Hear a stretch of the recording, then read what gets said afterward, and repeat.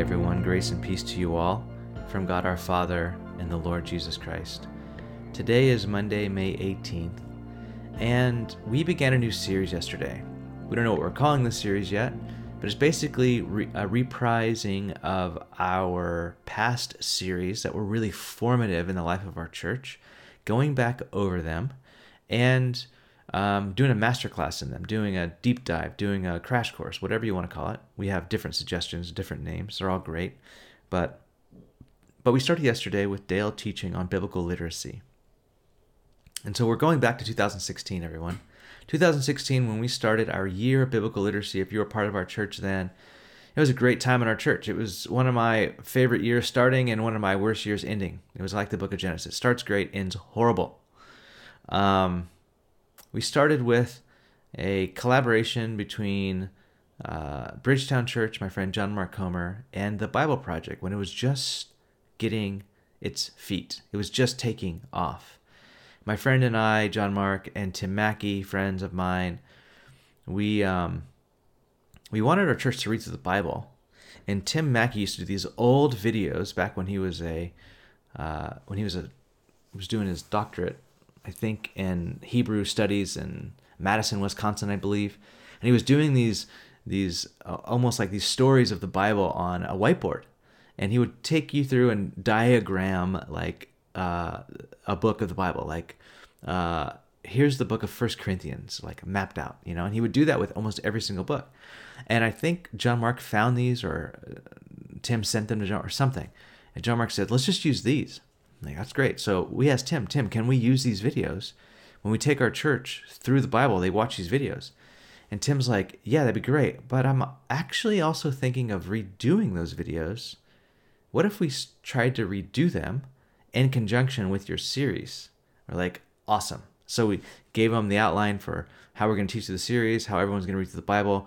And they were writing them and recording them to keep up with our churches going through the Bible in a year. And it was so fun. You can watch those now. They're amazing. It was a really fun time. The year started with our church, like endeavoring to read through the Bible, to study the Bible in small groups. And then we were teaching topically through different topics and books and series throughout the year. A really aggressive plan to get to the Bible. And we learned a lot from it. Obviously, it ended in burnout and all that other stuff. But that doesn't take away from, actually, what's beautiful about that is the formation of that, right? Like, you kind of go after, and I'm finding this in talking to some of my friends right now. When you know something and learn something intellectually, like the Bible, but when you live something, it's different. I think a lot of us are going through that right now. We know God is enough, that he'll never leave us nor forsake us, that nothing can separate us from the love of God, that he is there when no one else is there. We know that intellectually, but when we have to live that, it's hard. It's really hard. And I think even reflecting back on 2016, starting the year thinking, if I could just teach people on how to live through or read and understand the Bible, then I think I'll have pastored well. I'll have done what I'm supposed to do in pastoring a church full of millennials or whatever.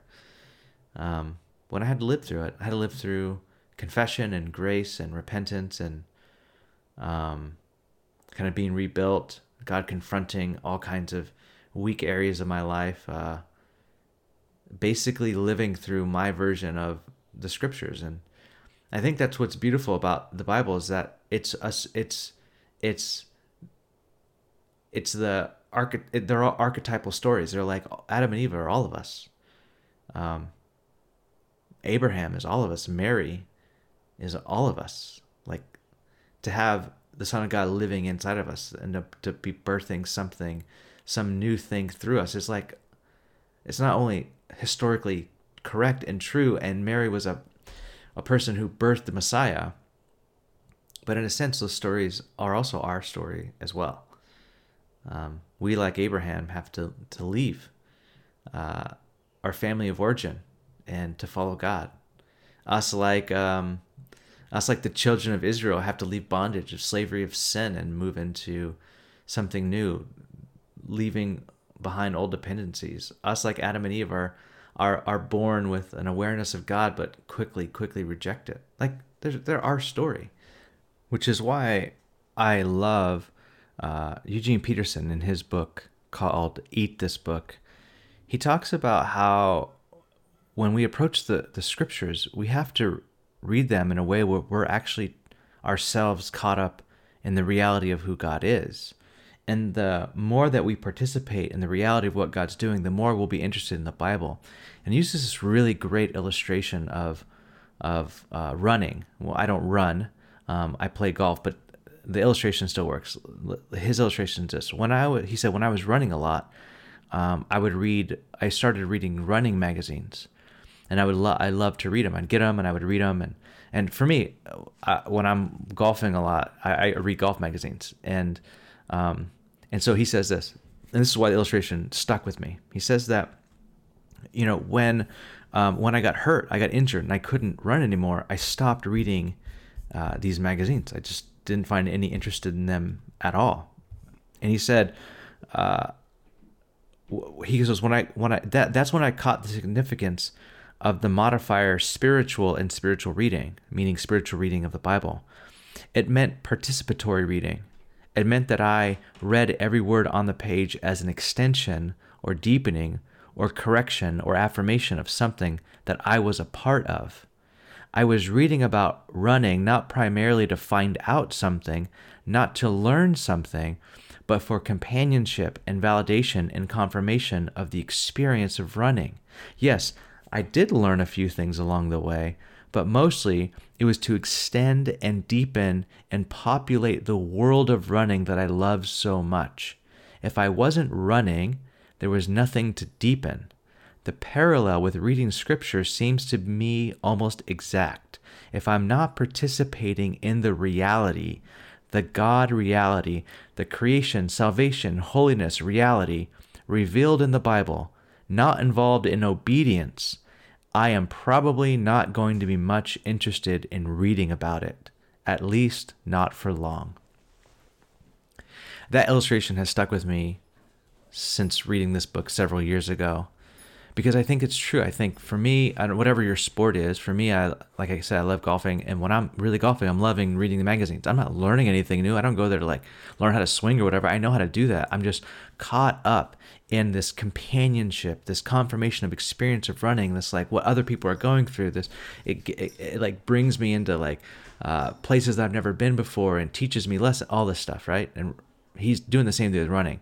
Now, the way that correlates to the Bible is that when we are participating in the reality, the God reality, and the reality of learning who God is and how God works and how God participates with a sinful, broken world and how he's trying to bring people in that world to a redemptive end, when we're caught up in that, then we're going to go to the scriptures and learn.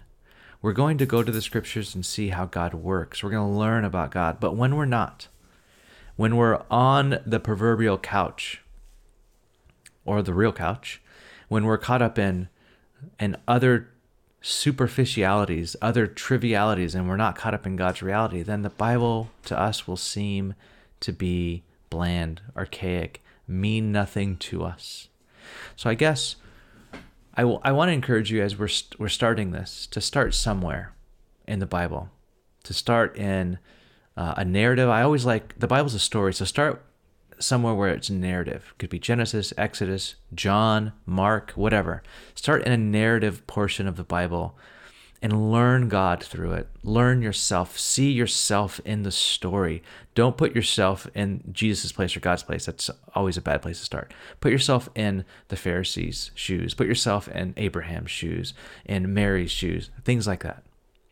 Start reading the Bible and allowing it to teach you the reality of who God is. Begin to do that this week. We will be deep diving, crash coursing in this. Also, in the show notes, we want to put a link to this first series that we did in the Year of Biblical Literacy called The Bible in Authority. I think is some of the most important work that we've done in teaching through the Bible. It's 3 teachings long. Please go back and listen to them. I'll be referencing them throughout this week. Peace be with you all, and enjoy as you begin to look at, and hopefully with new eyes turn to the scriptures again.